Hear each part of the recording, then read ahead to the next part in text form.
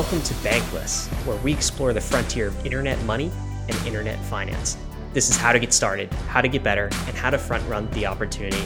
This is Ryan Sean Adams. I'm here with David Hoffman, and we are here to help you become more bankless. David, how are you doing today? Just fantastic, Ryan. It came out of an interview with Cronje, the creator of the YFI protocol and the YFI token. Some people may know this token as the YFI token, the YFI token, the Wi-Fi token. Apparently, according to Andre, it's the YFI token. And this protocol, YFI, just kind of came out of nowhere and exploded into the DeFi ecosystem and got everyone really, really excited. Specifically with about how the token came to be, how the protocol came to be, and also the fact that the creator, Andre, allows the token to govern his life. And so that is how Andre came to be on the Bankless podcast. We submitted a proposal to the YFI governance page that asked for opinions as to whether or not Andre should come on the Bankless podcast. Of course, it passed with flying colors at 95%. And so here we are recording with Andre Cronje, creator of the YFI protocol. So he was compelled to come on the podcast. In his words, he had no choice. And as we were interviewing Andre, I was kind of thinking, like, what should the episode title name be for this? In fact, like, what is Andre? He calls himself just an ordinary DeFi dev, but he's almost like this king of yield farmers because he's raised both this group of money robots to do yield farming out of all the DeFi opportunities that are out there. And he's also created a cohort, a group of other yield farmers that are writing strategies for this YFI protocol thing. It's incredibly fascinating, the group that he's built and the capability that he's built out. This is probably one of the most effective yield farming technologies and yield farming strategies that's out there. While interviewing Andre, I'm reminded of that old comic. I can't remember who made it, but it was an engineer that wrote a script, worked his ass off for 36 hours to write a script so that he could automate his job for the rest of his life. And so he goes into work and just like scrolls through Reddit and doesn't do his job because he made a script that did his job for him. And to make that metaphor concrete, that job is yield farming, and the script is the YFI protocol. And so we kind of go into Andre as to like what he was doing that spun up the YFI protocol. Like first he was using these various protocols to earn interest on his stable coins, and then he had to update it to add a new protocol, and then liquidity mining came out, and so all of these technologies stacked on top of each other. And so he finally came out with the YFI protocol, which is this thing that automates everything together all at once so that he doesn't have to do any more work. Unfortunately, he's super busy, and that's kind of what we got into the episode a little bit, because this turns out this turned into an absolute cannonball of a protocol into the DeFi ecosystem. And so we go through the protocol step by step with Andre to get him to explain it to us so we can understand it, so we can pass that knowledge on to the Bankless Nation. Absolutely. The one thing I was left with this interview is that Andre really cares a lot about DeFi, and he really cares deeply about DeFi users, particularly people like him, the liquidity providers, as he calls them. And I think in this conversation, you're going to hear a lot of acronyms thrown around. Things like LPs, Andre says often. That means liquidity providers. Flash loans, for instance.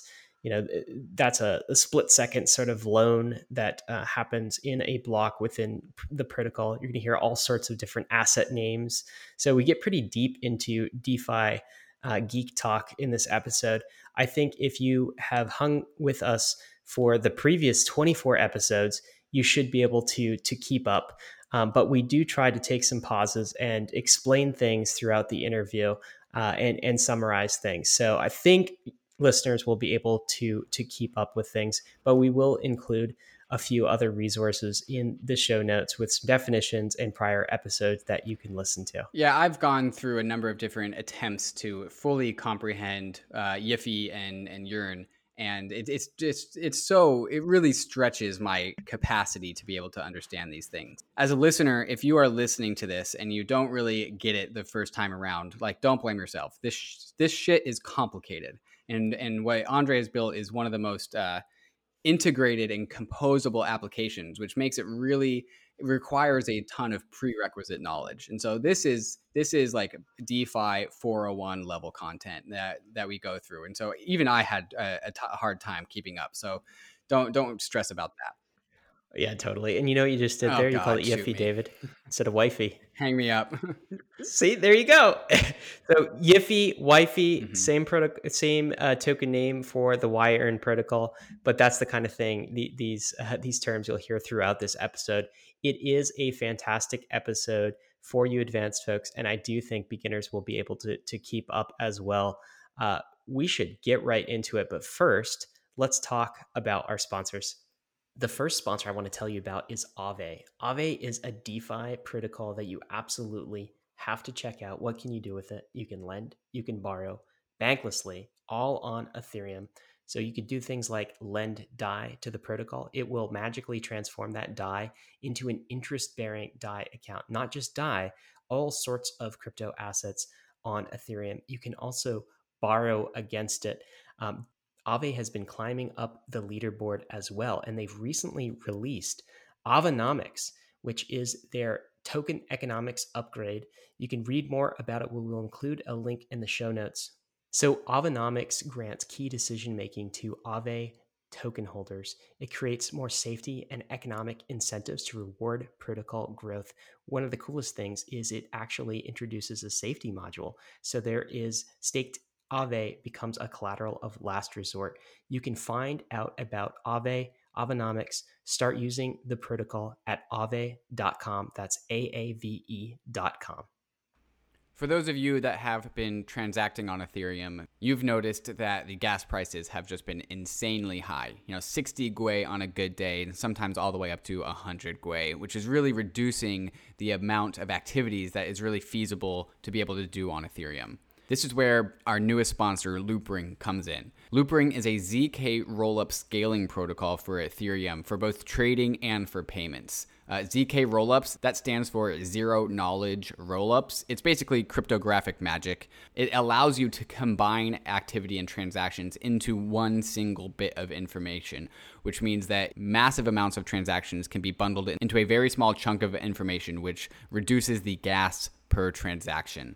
At loopring.io, you can find a ZK rollups based exchange and also a payment mechanism, all with the same security guarantees of the Ethereum L1 blockchain, which is really important. So Loopring and ZK rollups allows you to scale up transactions, tradings, payments into thousands and thousands of transactions per second, but with the same security guarantees of the main Ethereum blockchain, which is just incredible. In September, Loopring is releasing the Loopring wallet. This will be a mobile smart contract wallet with ZK rollups tucked in natively. I'm really excited for how this is going to impact the adoption of Ethereum. The rest of the world will be able to experience Venmo type transactions, but with the same amount of trustlessness and security of the decentralized future ahead of us. So if you're a trader that's being eaten alive by gas fees, visit loopring.io to get onboarded into Ethereum's cheapest and fastest exchange. All it requires is an Ethereum address, and you can trade on a high-performance order book completely gas-free, and transferring Ether and ERC20 tokens on the platform is completely free.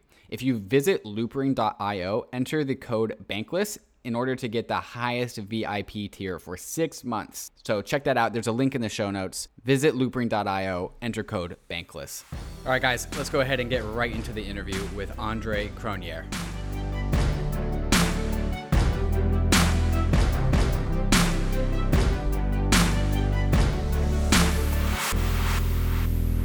Bankless Nation, we are incredibly excited about our next guest. This is a first. I think first in crypto history, first in podcast history, maybe. We have a guest who is on the Bankless podcast by way of token vote. And we're going to explain what that means in just a moment. Want to introduce you to Andre Cronje. You may know him from the YEarn protocol or the YFI token, which has been going crazy for the last month or so. But he'd introduce himself as just another DeFi dev. Andre, how are you doing today, sir? You want an honest answer or you want a polite answer so we continue this call? You know what? Let's do the honest answer because that's how we roll on the Bankless podcast. Honest answers only. Okay, honest answers only. Well, then I'm kind of shit. Like I haven't really slept in a few days, and I I, there's everything's just a blur at this point. There's just so much going on. Um, yeah, I don't know. I'll probably be close to tapping out in a few days, and then I'll take it from there again. Is this all because of stuff that's going on with the urine protocol? Yeah. There's just too much happening, and like it's gotten too much traction to the point where I don't have the support infrastructure to keep up with it. So it's murdering me. Like there is such a thing as too big too fast. Okay, tell us a little bit more about that. Like what grew too big too fast, and what is sucking up all of your attention and energy? Well, it's expectation management mostly, because like the building part, that's fine. Like that I do. I love building. I'm going to keep building. I'm going to enjoy building. But there's so much extra onus now. There's a lot more interaction required of me on like the social media side. Like I have so many inbound requests. I'm like I don't want to be that guy that doesn't respond. So I still try and respond to each person that contacts me. There's sort of the governance stuff I have to jump in every so often because that's just I don't know, it's turning into a little bit of a circle jerk on that side. There's just and ever since that's why I was very apprehensive about I knew it was going to happen. um I was worried about the token having a price component, because as soon as it has a price component, people's mentalities change. And I've Hmm. noticed this in the governance forums and in the communication people have with me, because the people that farmed it, they're chill. And they're some of the strongest supporters, and they're actually quite actively engaged, and they're trying to benefit the ecosystem. The people that bought it, they feel they're owed something. Hmm. All of a sudden, there's a responsibility towards them, and Hmm. like there's a lot of negativity on that side that drags me down quite a bit. Um, so yeah, it's just trying to keep up with the pace is definitely getting me. So Andre, I think what you're saying is it sounds like what you're saying is it's not the building that's tiring you out, right? That maybe you get energy from that. I'm not Yeah. sure, but it's more the social side that's really exhausting you and tiring you out. And now with the launch of the YFI token and governance and the expectations around that, it sounds like the social aspect of things has just accelerated to a degree that is frankly exhausting. But Hmm. you've always been someone to dampen expectations, right? So, like famously, go to your Twitter profile right now.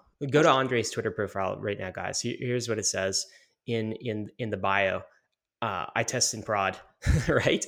That's a lower your expectation type of statement. It means, look, guys, I'm not doing all of the audits in this thing. I'm not like, well, you know what? Why don't you explain it? Like, why do you make statements like that? Why do you make statements when you rolled out the YFI token that this token has zero value? Why do you have disclaimers that say things like, when I build software, I build it for myself. If you interact with it, use caution. There will be bugs. Why do you do that sort of thing? So so a big reason why so originally when I built out the first I earn, sort of first iteration back in Jan Feb, I had gotten my audits, I had published them, and people flooded in capital. And what I realized was people use audits like a blanket safety net. When you say it's an audit, they think, oh, okay, it's fine. I don't have to do my due diligence. I don't have to do my own research. I'm just going to throw my money in. So a big reason why I emphasize to people that, look, I mean, in all honesty, I do still get audits. I just don't publish them, and I refuse to publish them because I don't want people to have a sense of false security.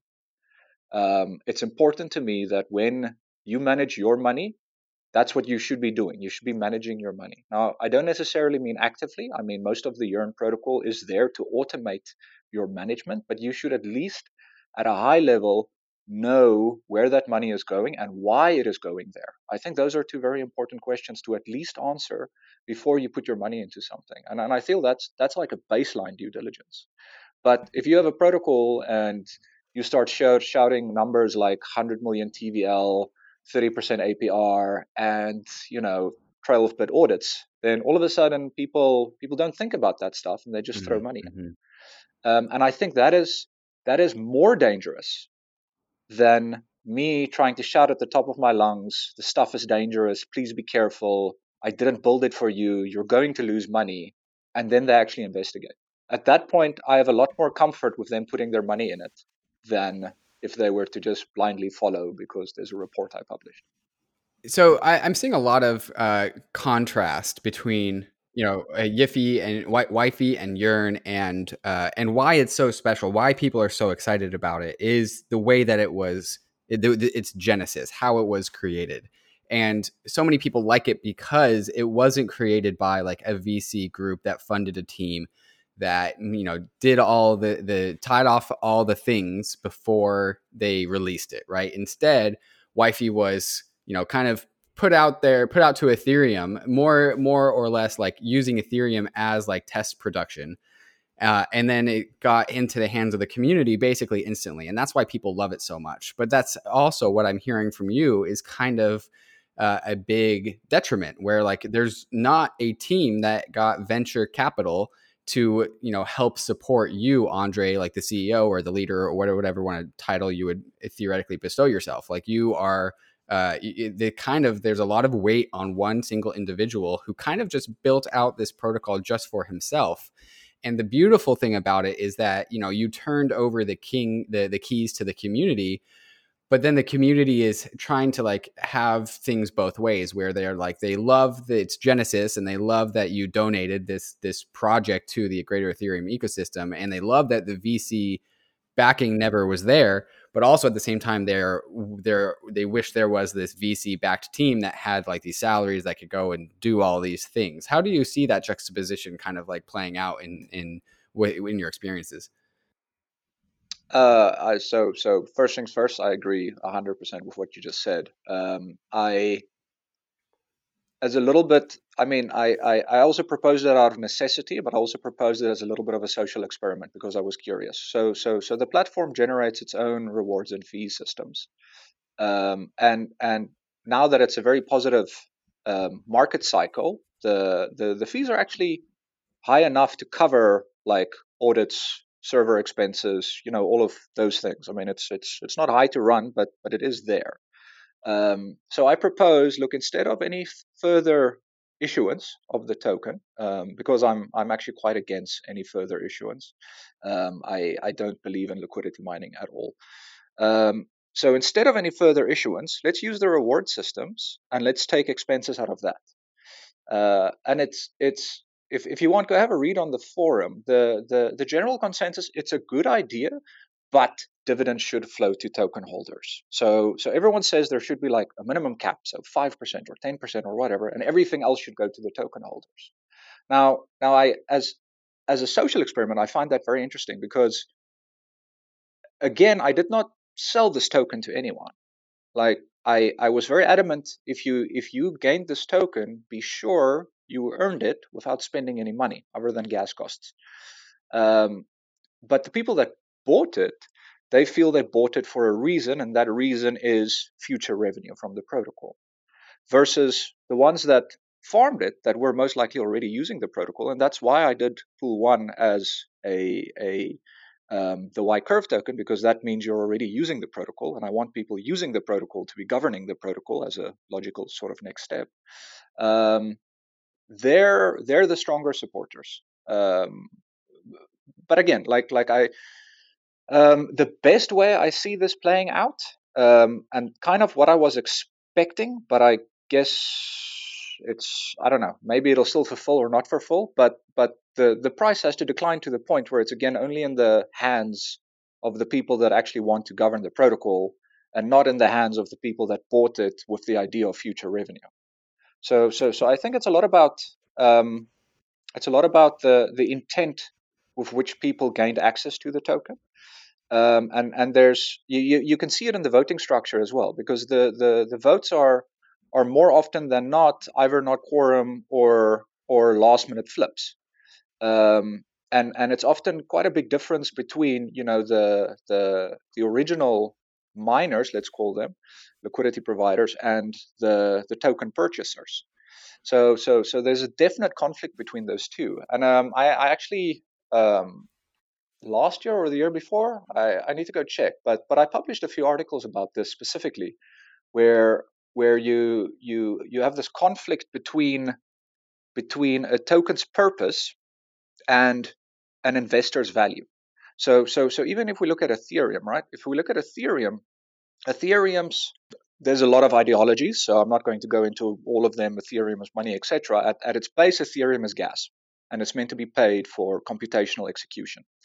Now there's a certain equilibrium there between how much does it cost the network as a collective of miners in the amount of electricity they're spending to execute that instruction and thus secure it, and how much are they being rewarded in financial value for that. Now at equilibrium, it should be it should the value of the token should be slightly more than the cost of their electricity.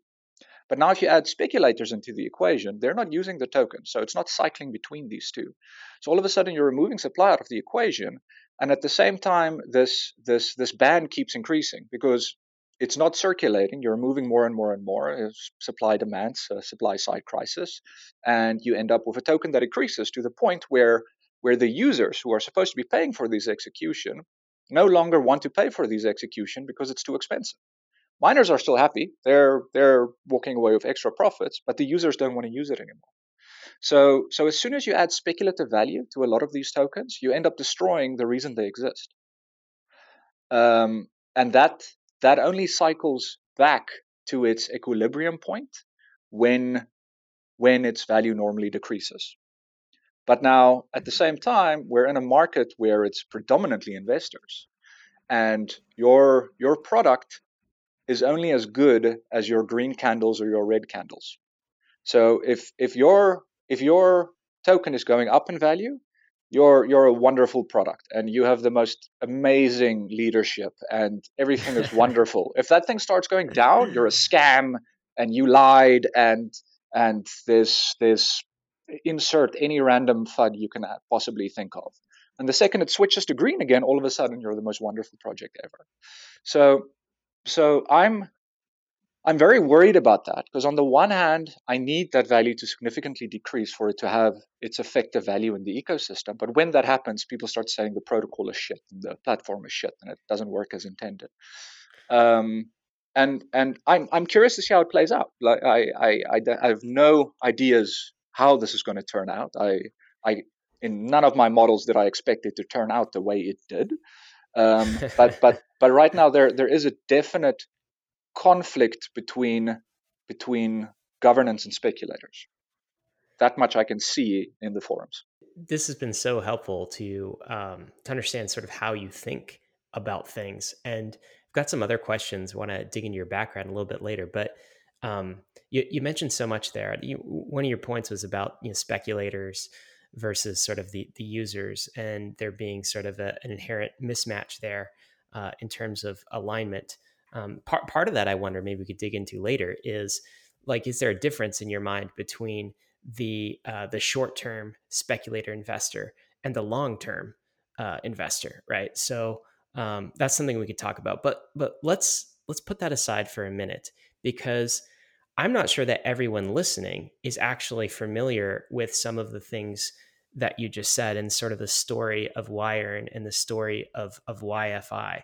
So we want to set some context for them, for folks who might be new to it, new to what's been going on. Can we start with maybe the YEarn protocol? What is the YEarn protocol? Can you do and explain it like I'm five for what the protocol actually does? Yeah. The very original first iteration. I'm just going to start there of Wirearn back when it was iEarn, which by the way the name swap Nodar from Zapper actually recommended the Y, because then it's you earn instead of I earn, which had a much Ha. nicer collective idea, which I enjoyed. But very simplistically, back then, there's a longer background that we can dig into if we want, but I'm just going to start from I was at X Point, where I was managing a lot of friends and family's money, and I'm not a trader, I'm not a speculator, I don't understand any of these things. I think TA is flipping a coin, and good luck which side it's going to land on. So I had moved almost everything into stablecoins, but I still wanted to offer people certain amount of returns because they had entrusted their money with me. So I started looking at options of putting stablecoins to work. And at the time, there was Aave, there was Fulcrum, there was Compound, there was DYDX, there was a bunch of different services. And I would wake up in the morning and I would see which one's the highest APR, and I'd move my funds around. And I did this for probably a few days until I finally got annoyed at one, moving it around, and two, having to pay gas fees the whole time. So I started thinking, look, I can automate all of this.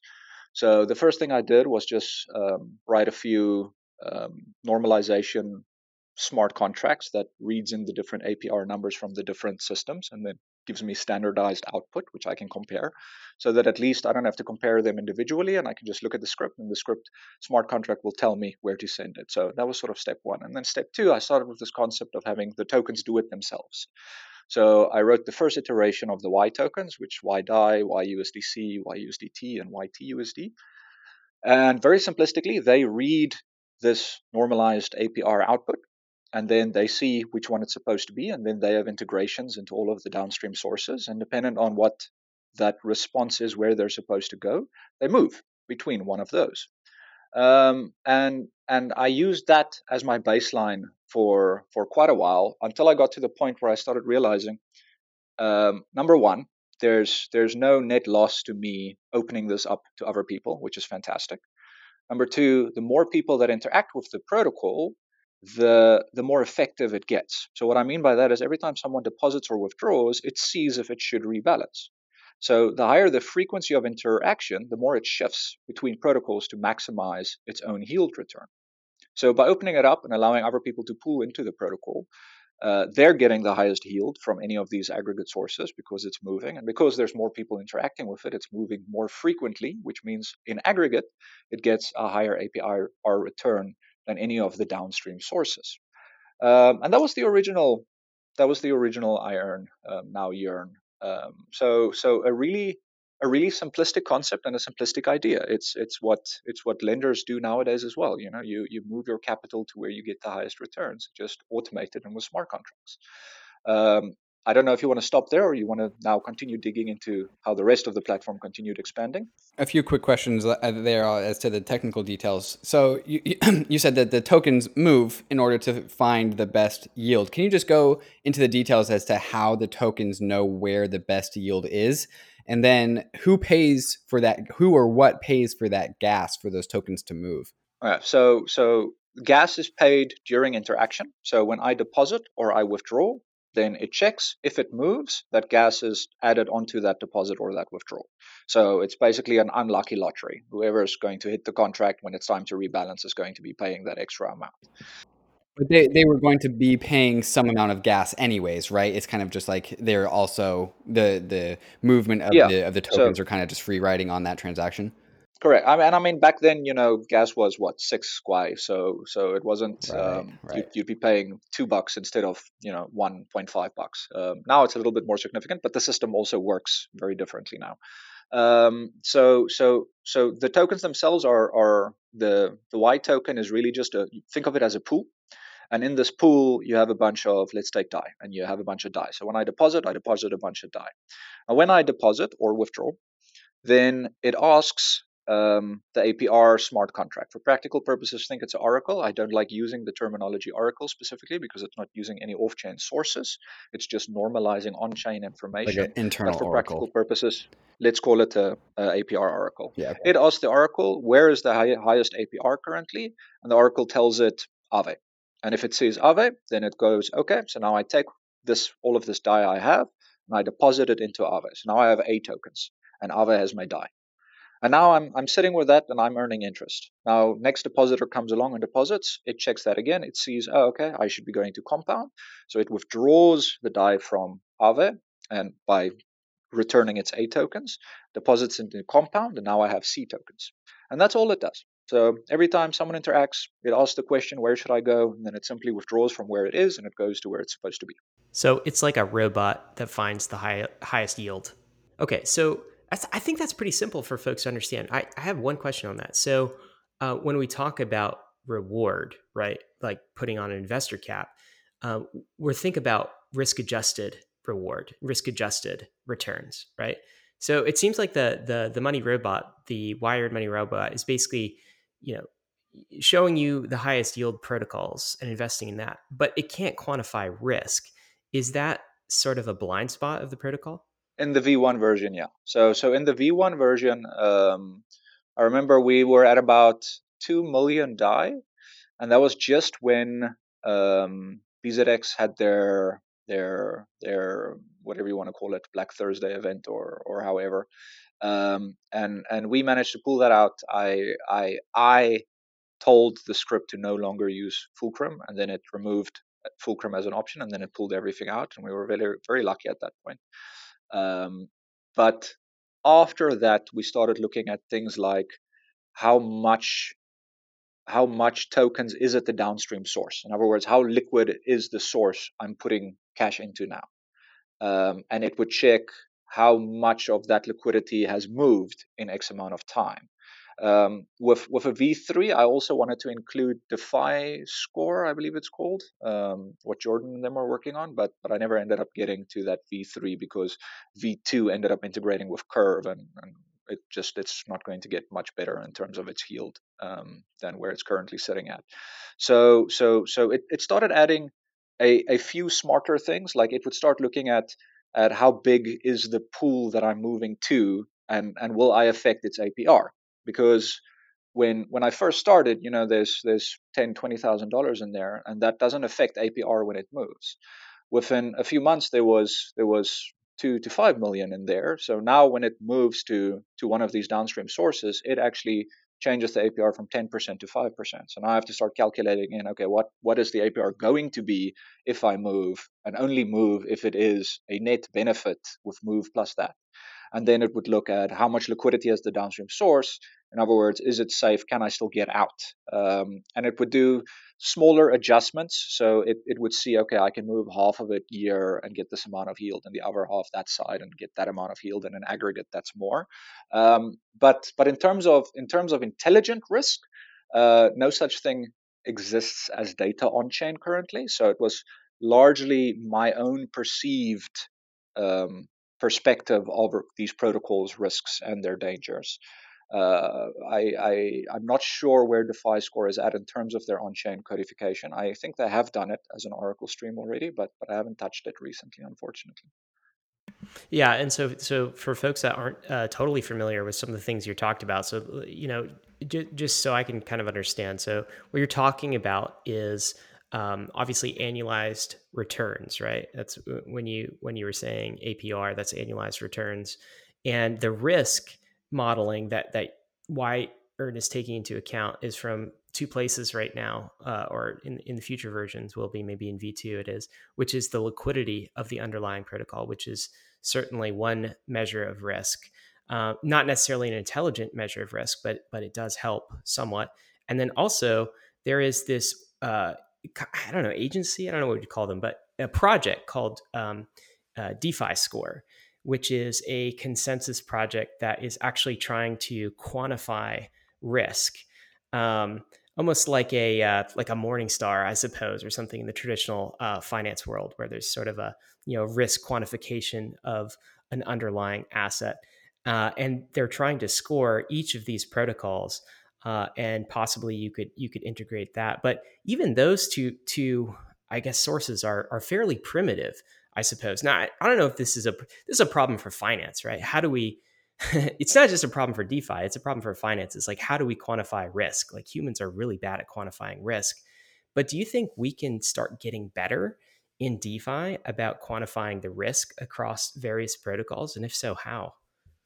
I mean, like as a baseline, what do humans consider as low risk versus high risk when it comes to financial things? You'll go to the bank that's been around for longer because they've got the track record, and you'll go to the bank that has more capital because they have less chances of going over. So those are sort of the normal human psyche things we quantify.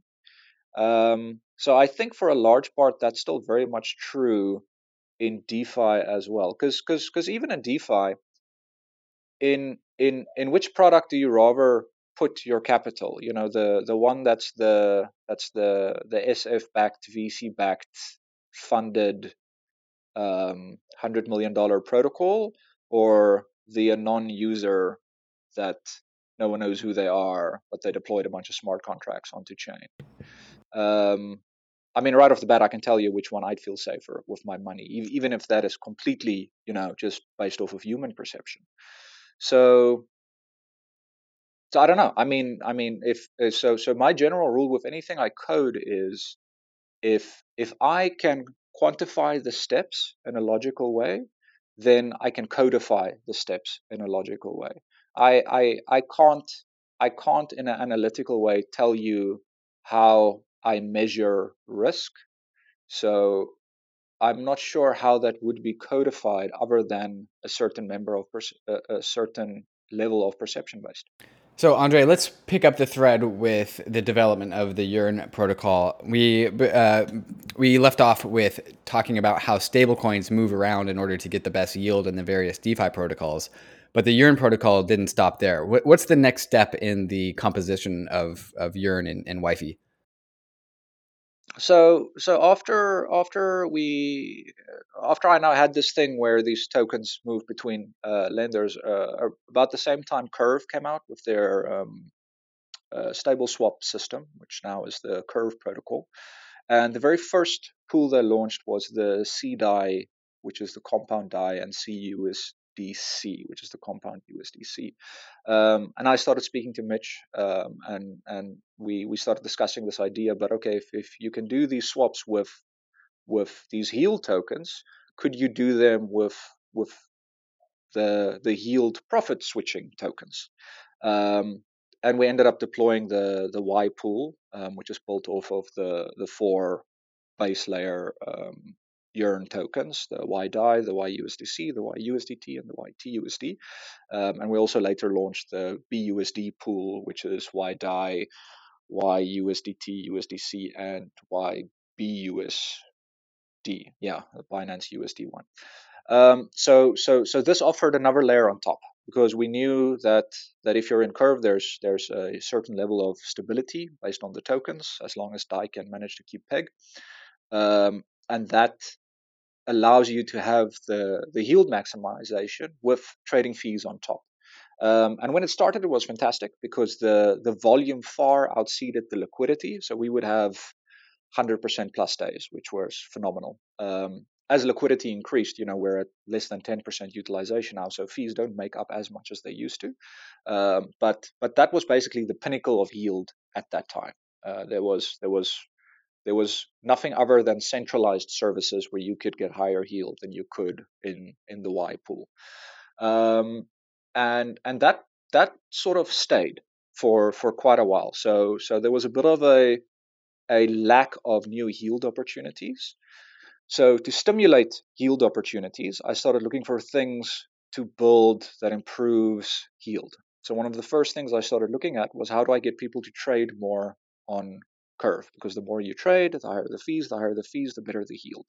So I started building things like Y Trade and Y Leverage. We've both were just leveraged stablecoin trades. Y Leverage was based off of flash loaning USDC from flash loading USDC from DYDX, putting that into Maker as collateral. This is just when they released their USDC A vaults, minting DAI off of that, selling the DAI to USDC because DAI was trading above peg at about 1.02, returning the flash loan USDC, and you get the difference in profit. And then when you want to close the vault again, it just does the inverse. So in other words, borrow the DAI, close the vault, take the USDC, sell back to DAI, and then return that.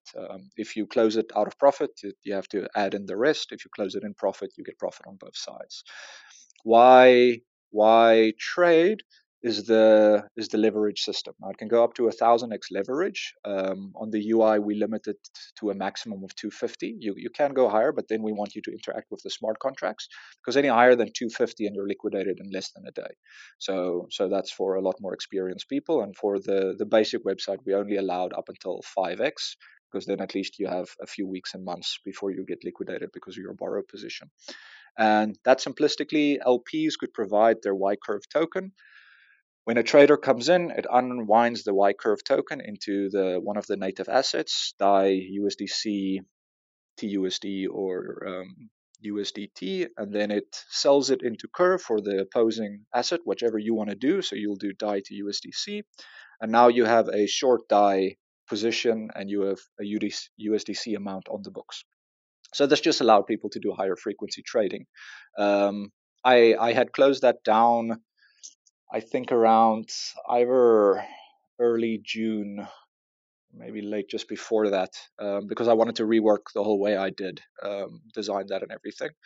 While I was busy with that rework, I started looking at YSwap, which is the single-sided AMM solution.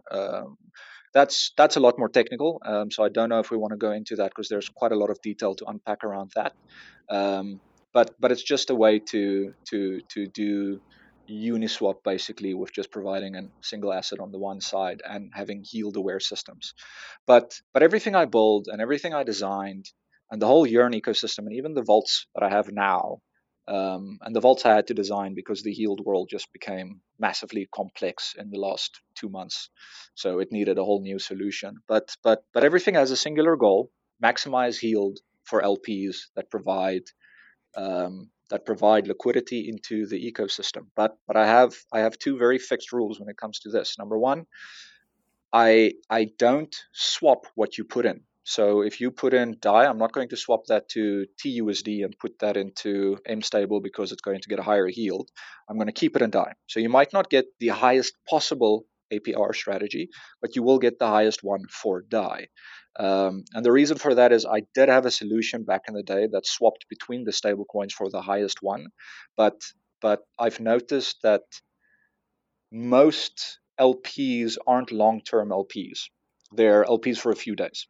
So they ended up losing more because of slippage than they would actually make in interest gained. So for purposes of keeping it more simplistic for them, I decided I'm always going to keep it token to token. And then the other rule is no experimental systems, but that again is based on my own perceived level of risk, which, I try and do as much due diligence on these platforms where the money goes as possible, because any of my solutions, my money will be the first one in.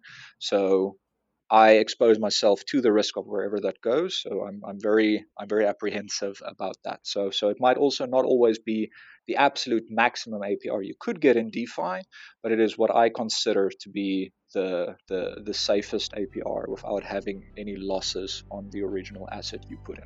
Hey guys, going bankless is a journey and you don't have to do it alone. So we're going to pause the interview with Andre so we can talk about some of our fantastic bankless sponsors that offer you tools to help you in your journey westward. As we all go westward, we need to get our values into the crypto world, but hopefully escape the tyranny of centralized rent-seeking institutions. And that's where Monolith can help you get your value into the crypto world while skipping over the crypto banks. Coming soon to Monolith is an on-ramp directly from your old world bank account into your smart contract wallet on Ethereum.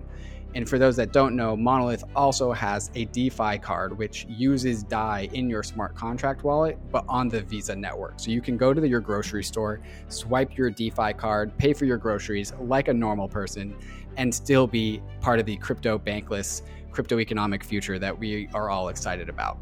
So you can get your value from your bank account directly into your crypto Visa card without having to go through any crypto bank intermediary, which is just absolutely fantastic. So in order to get started, go to monolith.xyz and get your bankless Visa card today.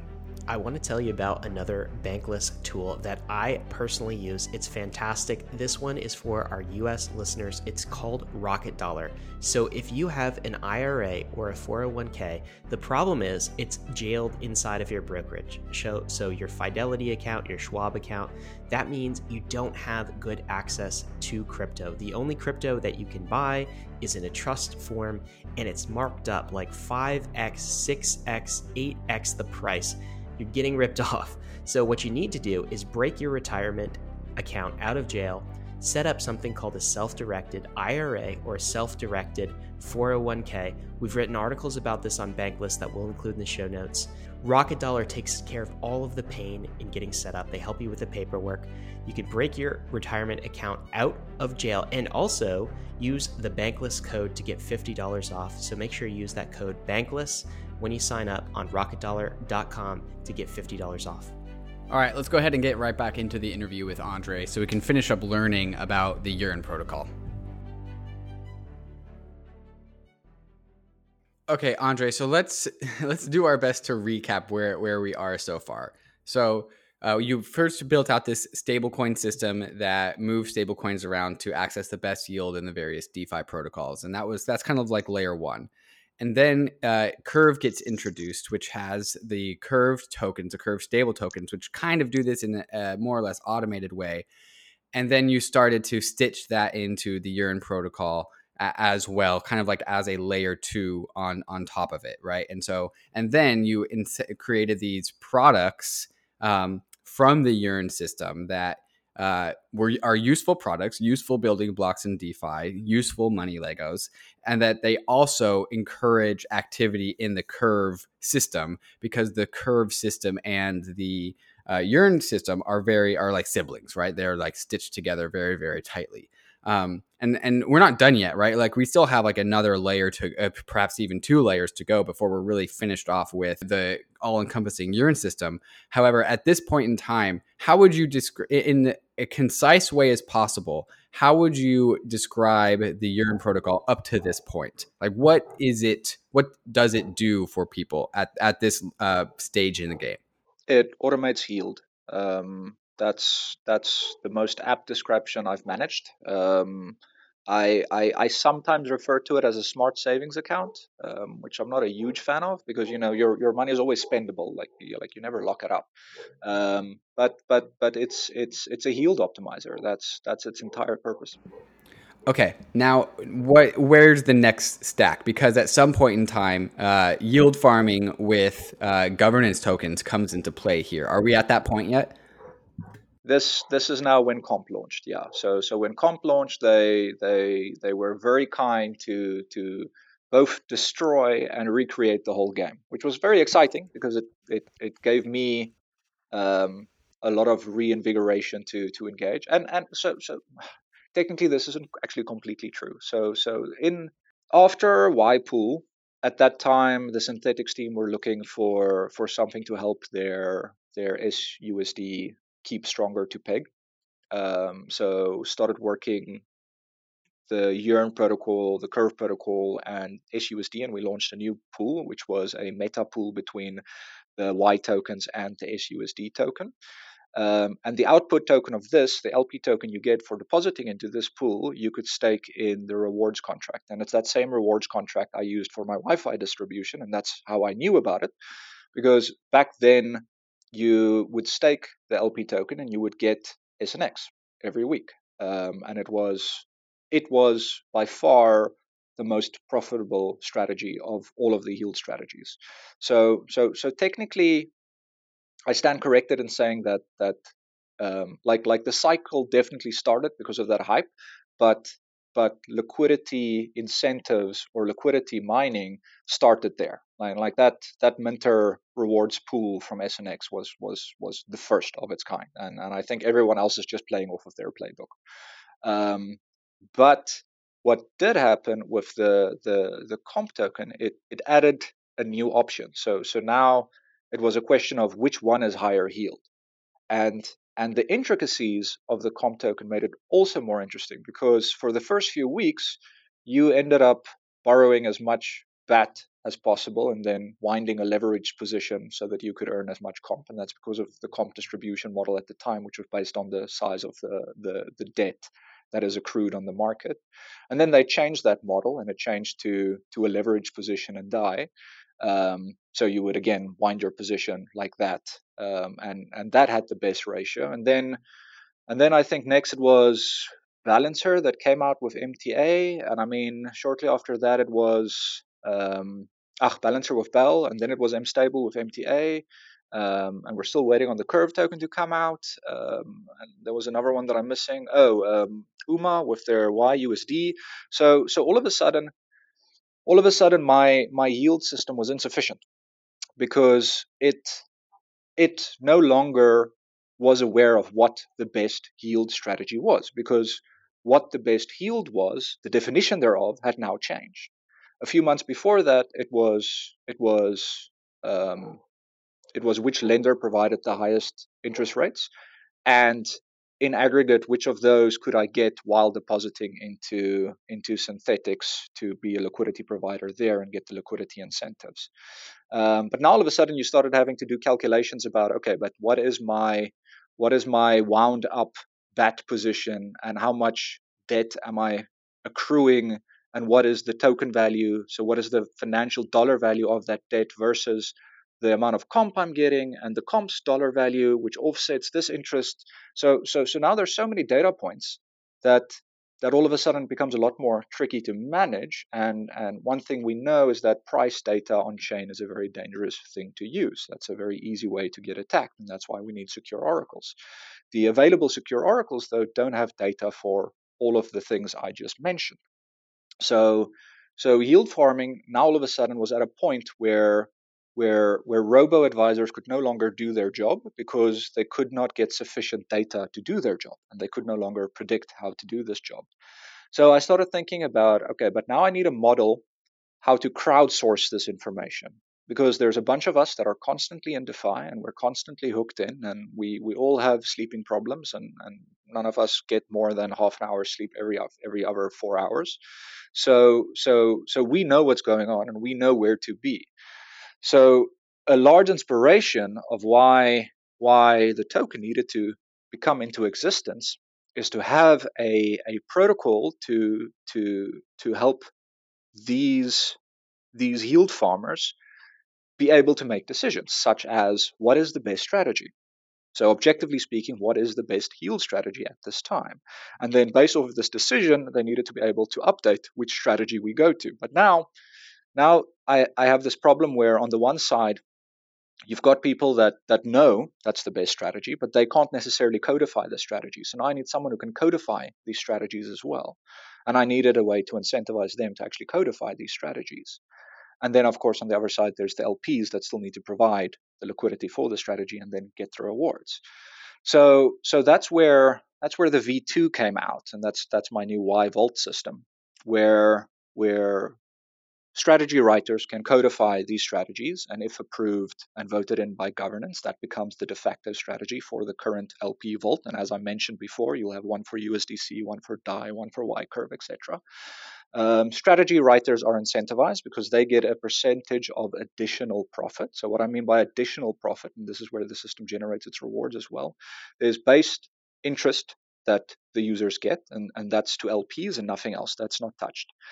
Then there is additional things. There's comp, there's MTA, there's Bell, there's SNX, there's all of these other things in this ecosystem that has additional value, and off of that additional value, that's where their rewards come from. So the strategy writer, for argument's sake, gets 5% of all of those liquidated rewards that go back to the LPs, and the governance decision makers, they get, let's say, 10% or whatever. Governance needs to decide on those numbers. The ones I've been using have just been, I think, no, I'm going to lie to you now. It is 80, 10, 10. So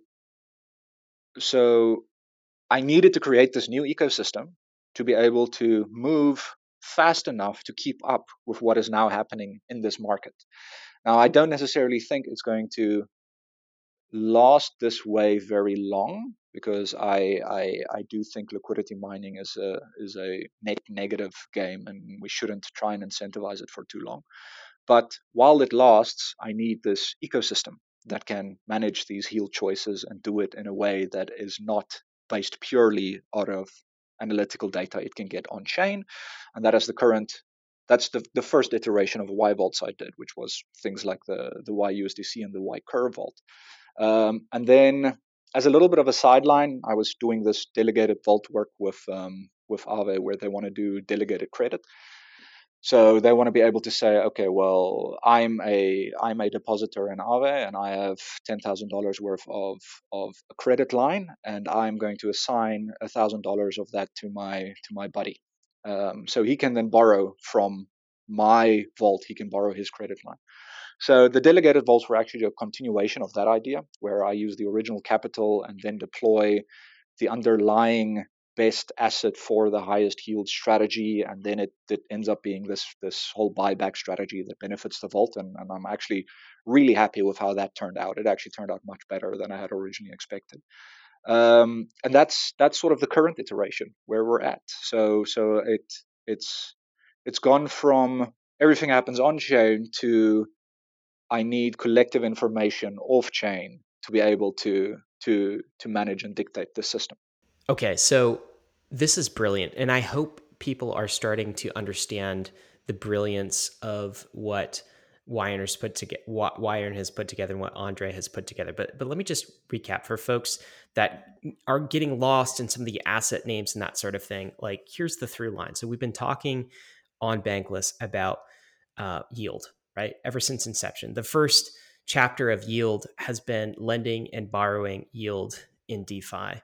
And then the second chapter, which opened up, we had a Dan Elitzer on the podcast. We'll add a link in the show notes. But that chapter started with the comp token, and then yield was supercharged with these governance tokens, right?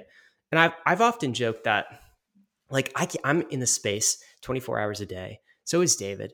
And we can't keep up with all of the yield farming opportunities. I've joked that I need to hire somebody to go deploy my capital to keep up with all of the yield farming opportunities and optimize that.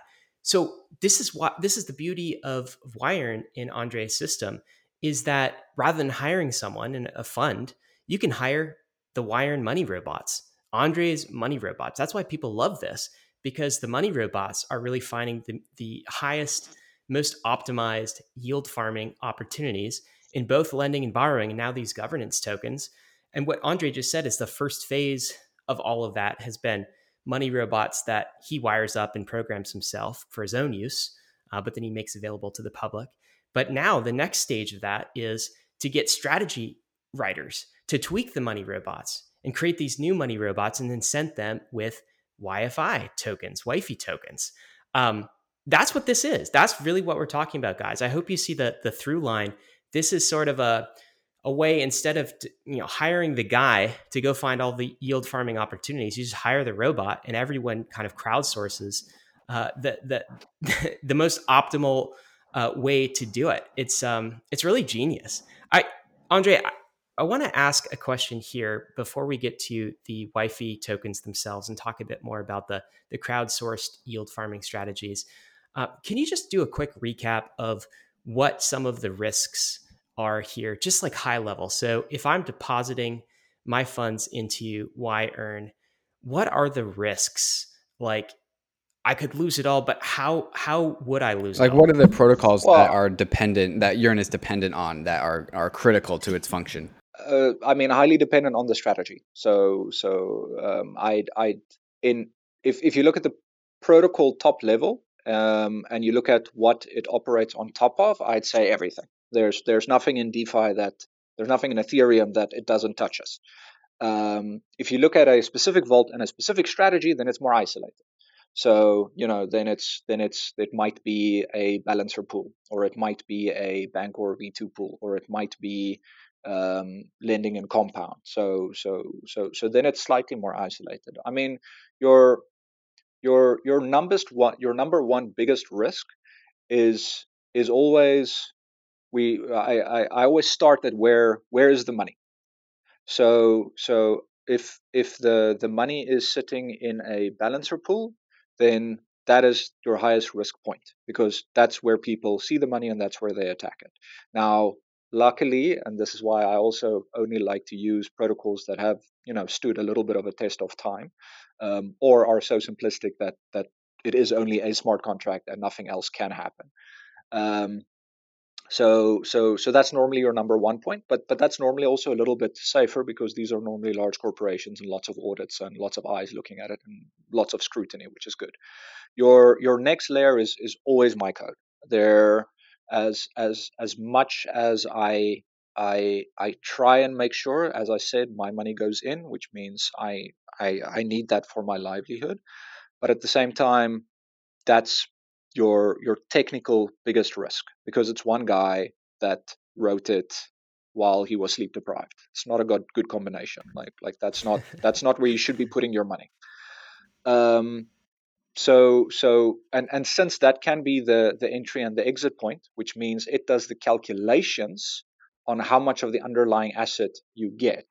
So that's a very high danger point because that can be manipulated, and I've seen it be manipulated. So definitely a high risk there. You start talking about lower risk but probability risk stuff. So like if USDT now, for example, were to add a fee to their token transfer, which they can do because it's in their smart contract, a lot of my systems would break, and when you deposit, you'd actually get back less than what you put in. If if there's a compiler bug in the version I use, which I normally I have a leniency towards 5.17, then then that can be exploited in all of my contract systems. If there is a liquidity crisis in one of the downstream sources, and this can happen a lot because remember you're often in a lending position, which means there's a borrower on the other side. And if something horrible happens and there's a price collapse, that's when you want your money out. But that's also when most people are borrowing the money and the utilization rate is high, which means you can't actually get access to it. So that's definitely a systematic risk. I like to call it impermanent locks because based on the time it can be locked, but in its entire position you will always have access to it unless it's drained from the underlying position. Um, I've mentioned code vulnerabilities. I've mentioned the asset. The composability is always dangerous. I mean, any system, each time you add a building block, you're exponentially increasing potential risk and mismanagement. So with regards to the various DeFi protocols that are an option to receive yield in Yearn, like there's Compound Balancer, MStable, like all these different DeFi protocols, and each one is a risk. But with regards to where the funds are currently deposited by Yearn, there's a chance that like something breaks that doesn't actually impact the current way that Yearn is receiving real yield, right? So like Yearn could be depositing most of the funds into a combination of like MStable and Balancer and compound breaks, and compound breaking doesn't actually impact Yearn at that present moment because the funds haven't been deposited there. But Yearn governance needs to remove compound from the algorithm Correct. before something does happen. Is that right? That is 100% accurate. So I've been manually managing that since Jan Feb. But again, it's based purely on my perception, which is a lot nicer if it's a crowd-based source decision. So, but 100% correct. If there is all of a sudden a scare that there is high vulnerability somewhere, so there's some rumors that something bad is happening at X, then it's up to governance to pull those funds as quickly as possible. So one other primitive that possibly could be incorporated in this is if we had some sort of DeFi insurance primitive, right? Yes. We could use the composability of DeFi to our advantage. Nexus Mutual, anything popping in mind for that? Because I'm sure you'd love to incorporate some insurance if it was available and if you could. Yeah, no, I actually spoke to you from Nexus Mutual in this week. They're going to roll it out either I think this week or next. That it has a base layer staking system, which allows me to take a percentage of deposits at the user's opt-in choice, and then it takes that percentage as a base layer stake in Nexus Mutual, which then gives them cover on the other side. Very cool. And that would cover them for smart contract technical style hacks. Is that correct? Technically, no. because the way Nexus Mutual works, it's like I always like to say it's not actually insurance. It's more like a binary option. So the people that are staking funds against a smart contract, they're saying they have confidence it's not going to fail. The people taking insurance are saying I have confidence it's going to fail, but it's actually just a hedged binary bet. But it's up to the people staking on that contract to actually decide what they pay out for. So Nexus Mutual has paid out for things that were not smart contract hacks because they felt it was good to pay those risks out. So it's a lot more about perceived about what happened. So from the payouts I've seen, basically Nexus Mutual pays out when they feel there was nothing the user could have done to prevent it. But if there was something the user could have done to prevent it, then they don't pay out. So it's less technical and more what do those stakers vote for when someone submits a claim. So, Andre, we've gone through what happens when you deposit stablecoins, crypto dollars into the Yearn protocol. We've gone through how you've developed this yield maximizing system. Then we went through how you integrated the yield farming and liquidity mining revolution of DeFi so that the value of the governance tokens being earned is also integrated into the profit maximizing system. Now we're at the last layer, the YFI token, the YFI token. This is the capstone to the whole thing. And in my mind, I kind of view this thing as like it's a structure, right? And it's building itself. And then at the very top of the structure is the YFI token. Can you explain the role and reason of the YFI token in the Yearn protocol? So as mentioned with this new vault structure, there needs to be certain off-chain decisions that need to occur in terms of what is the highest yielding strategy. And at its highest level, that is its pure function. It is to make those decisions. But if you drill it down, there's a lot of minutia. There's what percentage goes to the contract creator, what percentage goes to the original Yearn protocol and the people using that system. If a new token were to be airdropped for whatever reason, what goes to LPs and what goes to whomever. So there's a lot of unknown, I want to say, and a lot of known, which are protocol decisions that need to occur. And for the longest time I've been making these decisions my whole time. But it's also getting to a point, like you mentioned, you need to hire someone that's capable of watching this the whole time and being aware of this the whole time. And then I'm in that same position. So I need to crowdsource that information. I would like to have a solid 8 hours sleep, not having to wake up every 2 hours because there's a new yield farm that popped up and it's only going to last for the next 40 minutes. So in those cases, it's good to have this ecosystem. And like like I said, and it wasn't tongue in cheek, it was sincere. The original reason I distributed this token, and I also want to emphasize that it was a token distribution, it wasn't a liquidity incentive. But the original reason why I distributed this token was to be able to hand off some of these responsibilities. So it's not just me taking care of it. It's not just me making these decisions. It's not just me implementing these strategies and deciding where the capital should go. That's how Um, you're scaling it, basically. that's how I get to scale the system. That's how I also get to take a little bit of time off, and I know it's in the hands of people that are also as yield obsessed as I am, and that's why I distributed to the three protocols I considered to be where the yield farmers are farming the most yield, because I wanted to get it into the hands of people that are as intimately familiar with everything that's going on as I am. So, as a mental model for our listeners, this is not unlike MKR and MKR governance, where we call MakerDAO a DAO, and in the name DAO, it's a decentralized autonomous organization, right?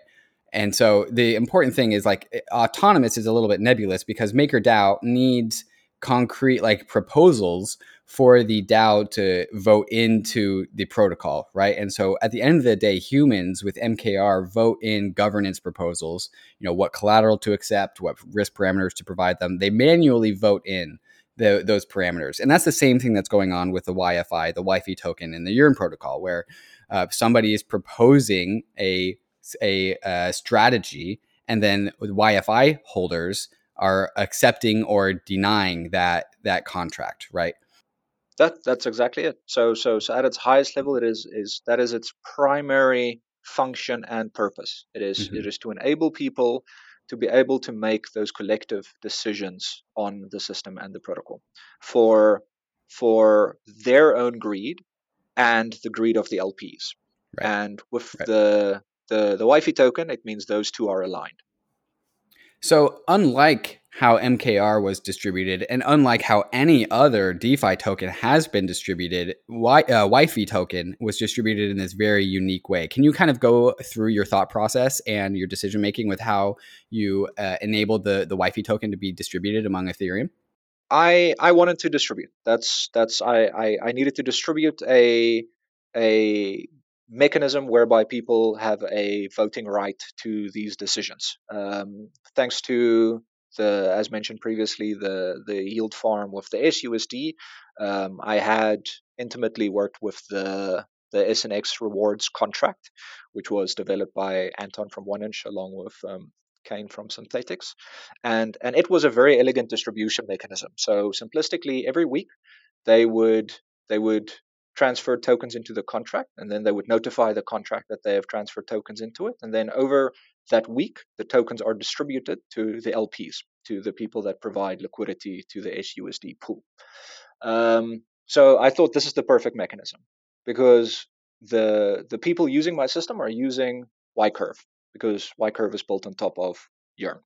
So these are the people that are the yield hunters, and that is why I launched the pool one, and that is why I distributed to there the first time. Now, people always want to know why, what decisions, and what rationale, and I like I think people want to believe I'm smarter than I am when the most logical answer is usually the correct one. I'm a very strong believer in Occam's razor, and the reason I chose 10,000 wasn't some meme. It wasn't for any purpose. It was just I wanted some low number that can represent voting shares. I didn't want someone to have 1.3 billion voting shares, and I also didn't want someone to have 0.04.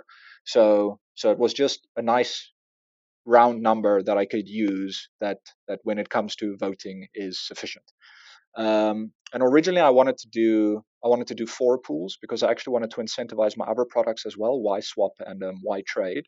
But after the first 2 pools blew up, I didn't want to incentivize those two because I consider them higher risk than the rest of the protocols because they haven't withstood the test of time yet, and they haven't had as much AUM and as much eyes on them. So I decided not to incentivize those two because I was worried that the capital goes in is going to attract the wrong type of attention. So I switched that instead to things like Balancer and the Curve pool again.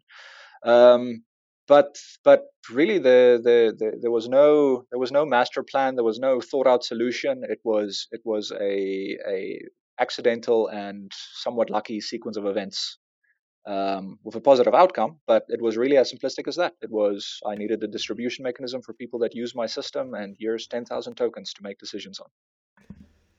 So some people in DeFi would argue that this is the fairest launch of any token ever. There was no pre-mine, no founder's reward, no VC. Some people are even comparing you, Andre, to the Satoshi of DeFi, which is kind of funny. So, but when you launched this in your opening post, you emphasized, you couldn't have made it more clear.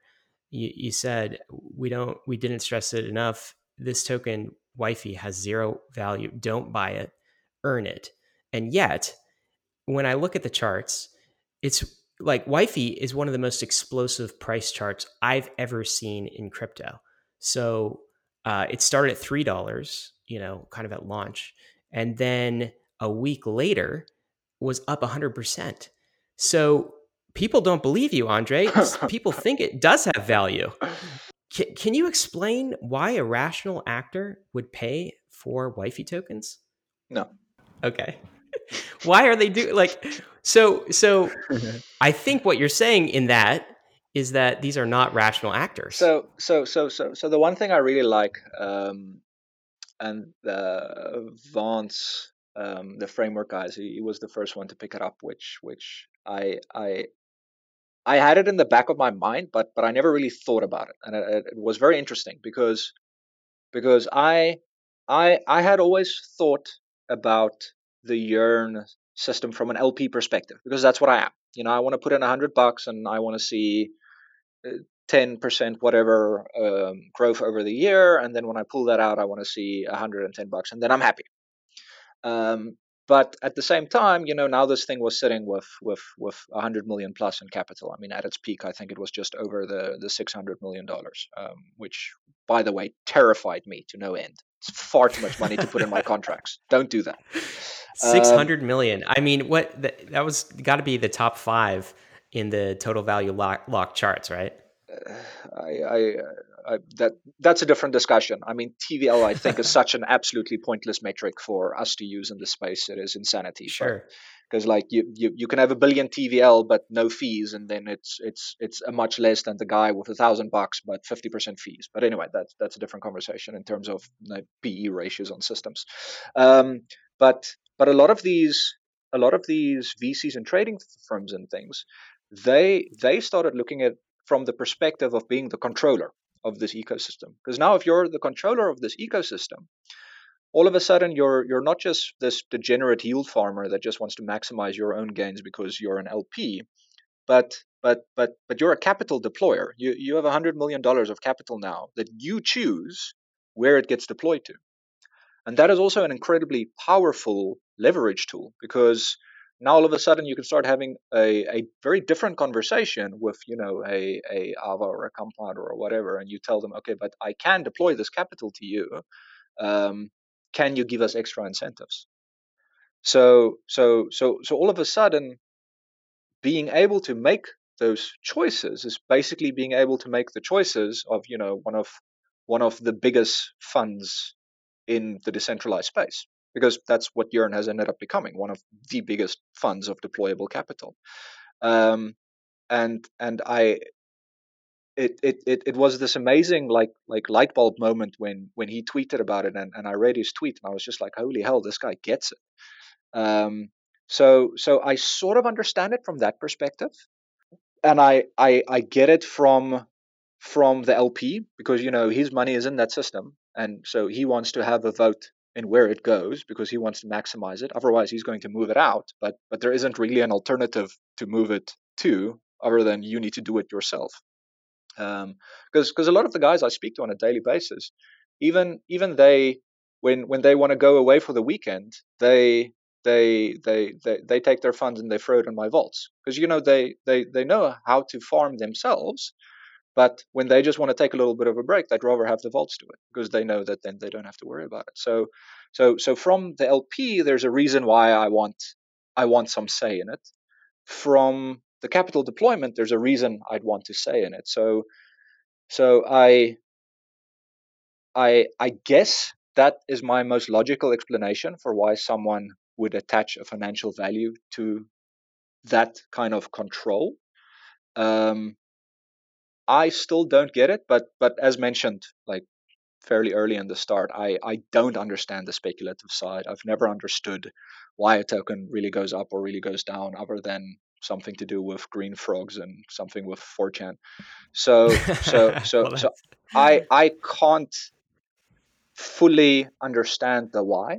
And I'm not someone that bought tokens for speculative reasons, other than if I was going to use it.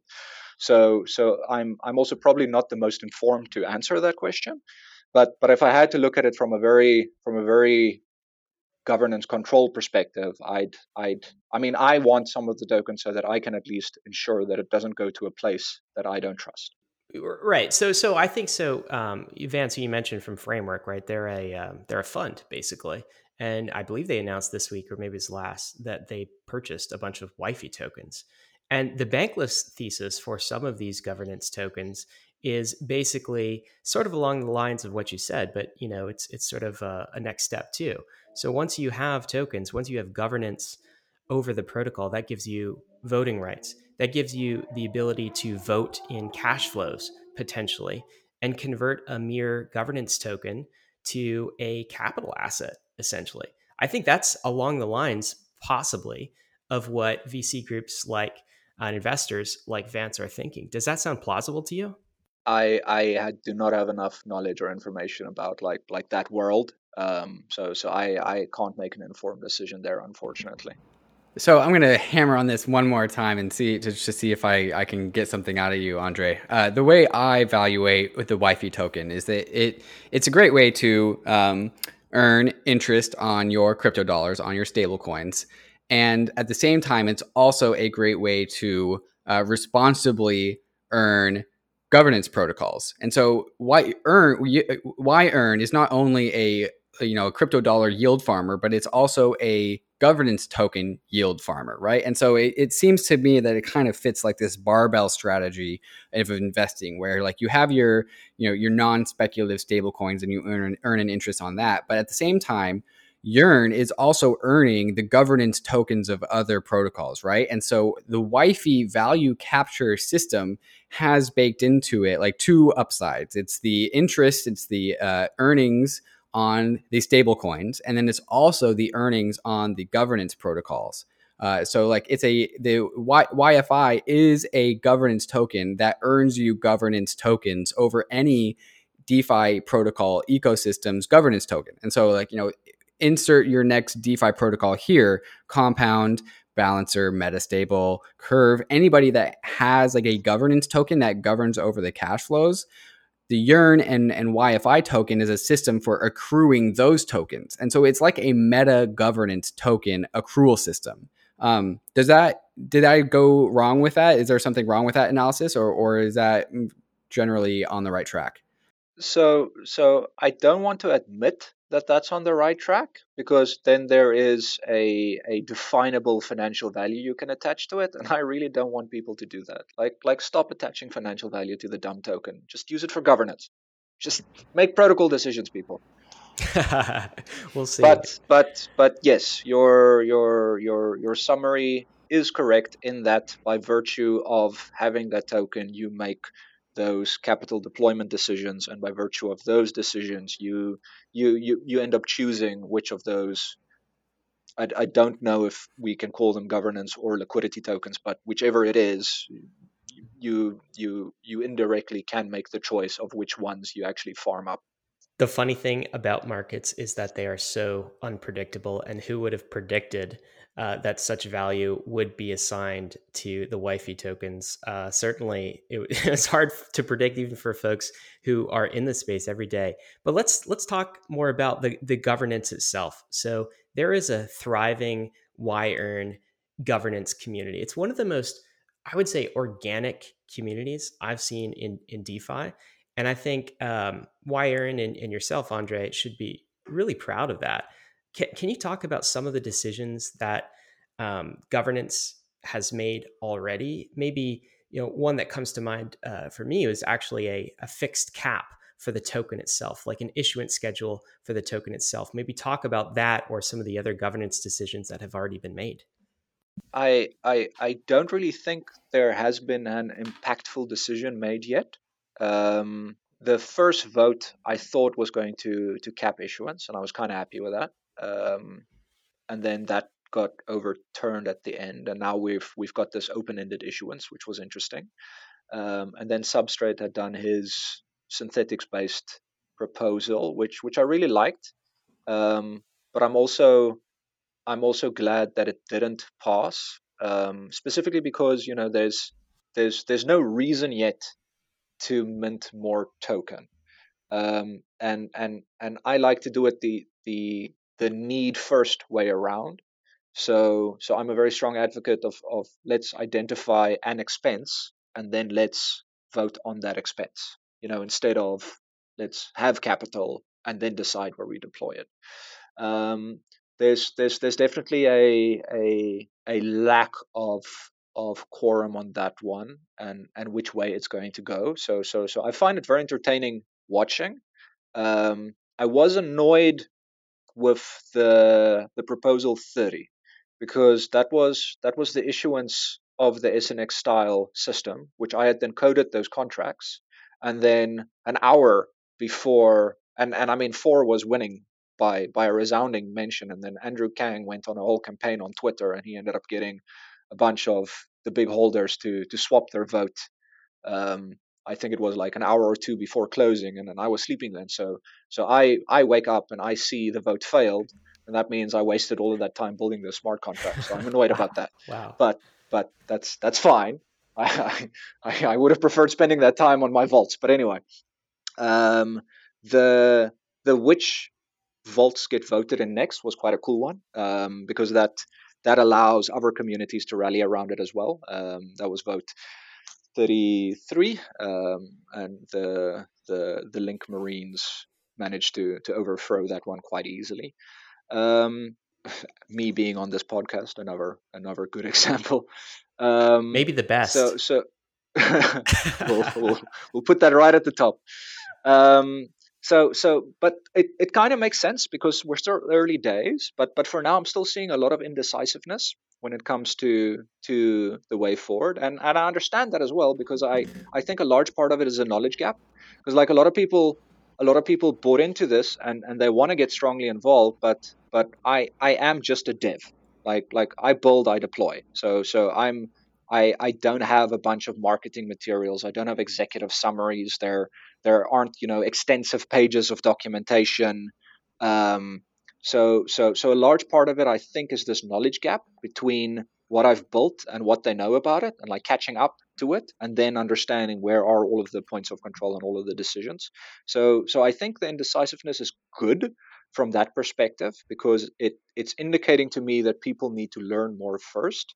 But it's I can also see the engagement is decreasing because of the indecisiveness, because a lot of people feel, okay, but if no decisions are going to be made, there's no point in me participating in the decision. So I do like to sort of flip it between more serious decisions and then smaller decisions, just to keep it a little bit more engaged. But it's interesting to see how it evolves, and it's very interesting to see the very distinct different communities. The people that are looking at it from a purely a purely token governance perspective, because there's definitely a group that doesn't really care about governing Yearn, but instead care about governing the token itself. And I do attribute a large part of the token success, and when I say success, I mean it's acceptance, it's distribution, because I'm very happy with the distribution percentage, and how little is centralized to a single entity or group. Damn it, I lost my train of thought there because I went into a different thought from the first one. Oh, what did I say just before that? So I have a question for you. So, I was mistaken. Why YFI issuance hasn't been decided yet by the governance process, but you have the platform today on Bankless. What what would you like to see? Like personally, what would be your choice for YFI issuance? I don't see any reason to issue more.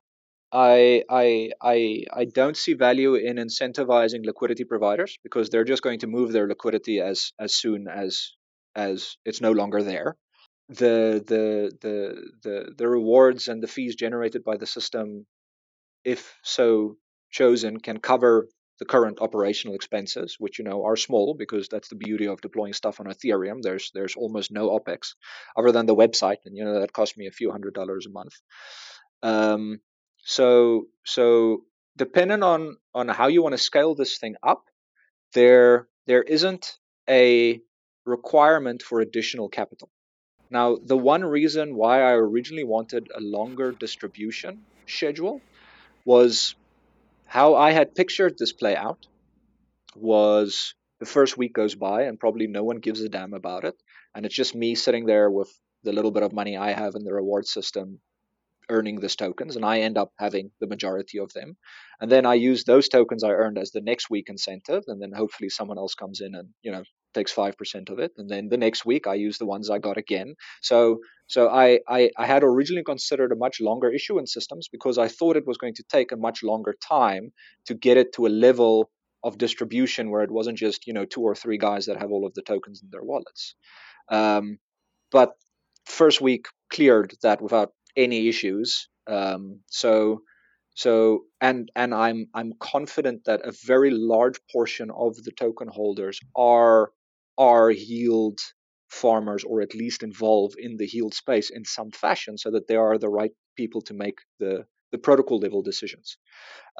So personally, I would like to see a little bit less focus on the token issuance. And just touching on the previous point I forgot to mention is I wanted to comment that I think a large part of the success of the token is because governance controls the token. Because I think that's something that definitely differentiates it from most other tokens out there. But that not being the point now, is that there's no what benefit is there, assuming non-financial requirements, to issuing more? The only reason you would is if you wanted to add a new partner that you think could add value, and then you do a standard share dilution, which I don't see happening anytime soon. I don't see purpose in doing liquidity incentives. There isn't a capital requirement. It's distributed enough to the point where the correct people are making the governance decisions. So why add more? So I have a potential answer to that question, because at the beginning of this podcast, you came on and said that you're really tired and that you don't sleep very much and that you're kind of overworked and you kind of want to take a break. And I see that as a symptom of this super fair distribution that has gone on, which is one unfortunate repercussion of that is that we don't have a way to fund development, right? And again, this goes back to why VCs exist in the first place. And so, do you see a role for Yearn governance to direct cash flows to a fund that pays for Yearn development? And that could even go to compensating you, Andre, if that's what you're interested in, or it could just go into hiring an assistant for you, or just building out the development and formalizing the development of the Yearn system out of either YFI issuance or capital, fees on the capital in the protocol being directed toward the team. Are you interested in either of these two things playing out? Yeah, so the proposal I proposed on the forum currently, and I'm waiting for people to discuss before I open a new improvement protocol, is specifically let's redirect all of the current system rewards into a capital pool, and we take expenses from that. And then whether it's quarterly or annually or whatever it is, at that point in time, pay out dividends to the token holders. But before then, everything goes to um, to OPEX expenditures. So that is the proposal I made, but it seems most token holders would rather have the dividends than an operational company.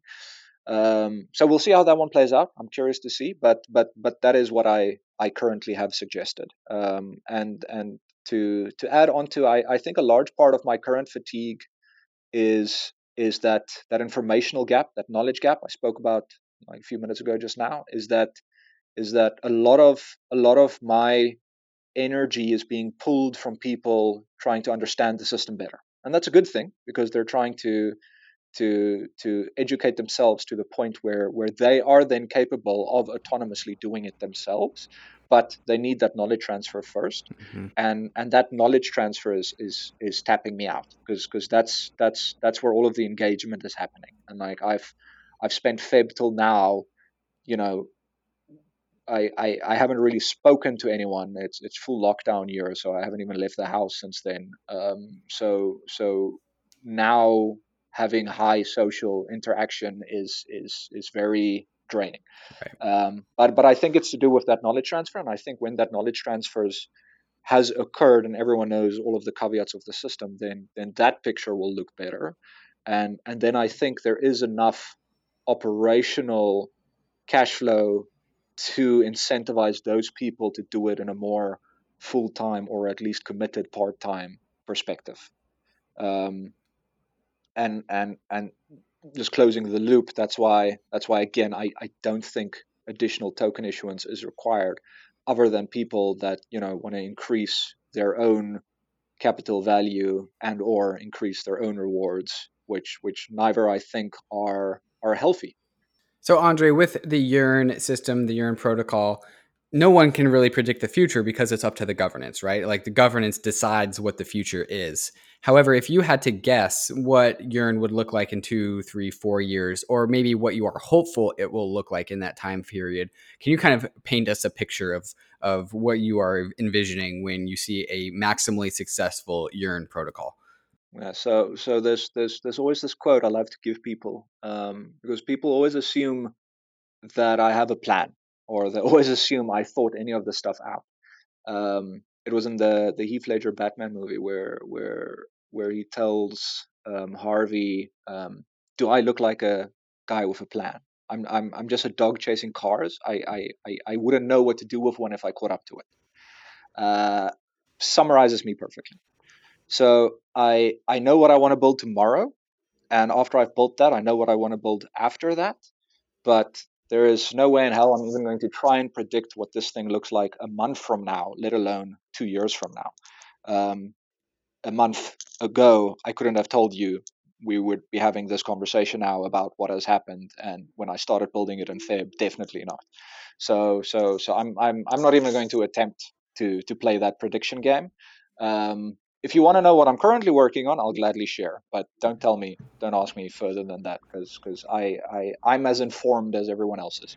Yeah. Okay. So, what is actually concretely in the roadmap, or not even in the roadmap, but currently being worked on? What are the concrete things that are in development, quote unquote?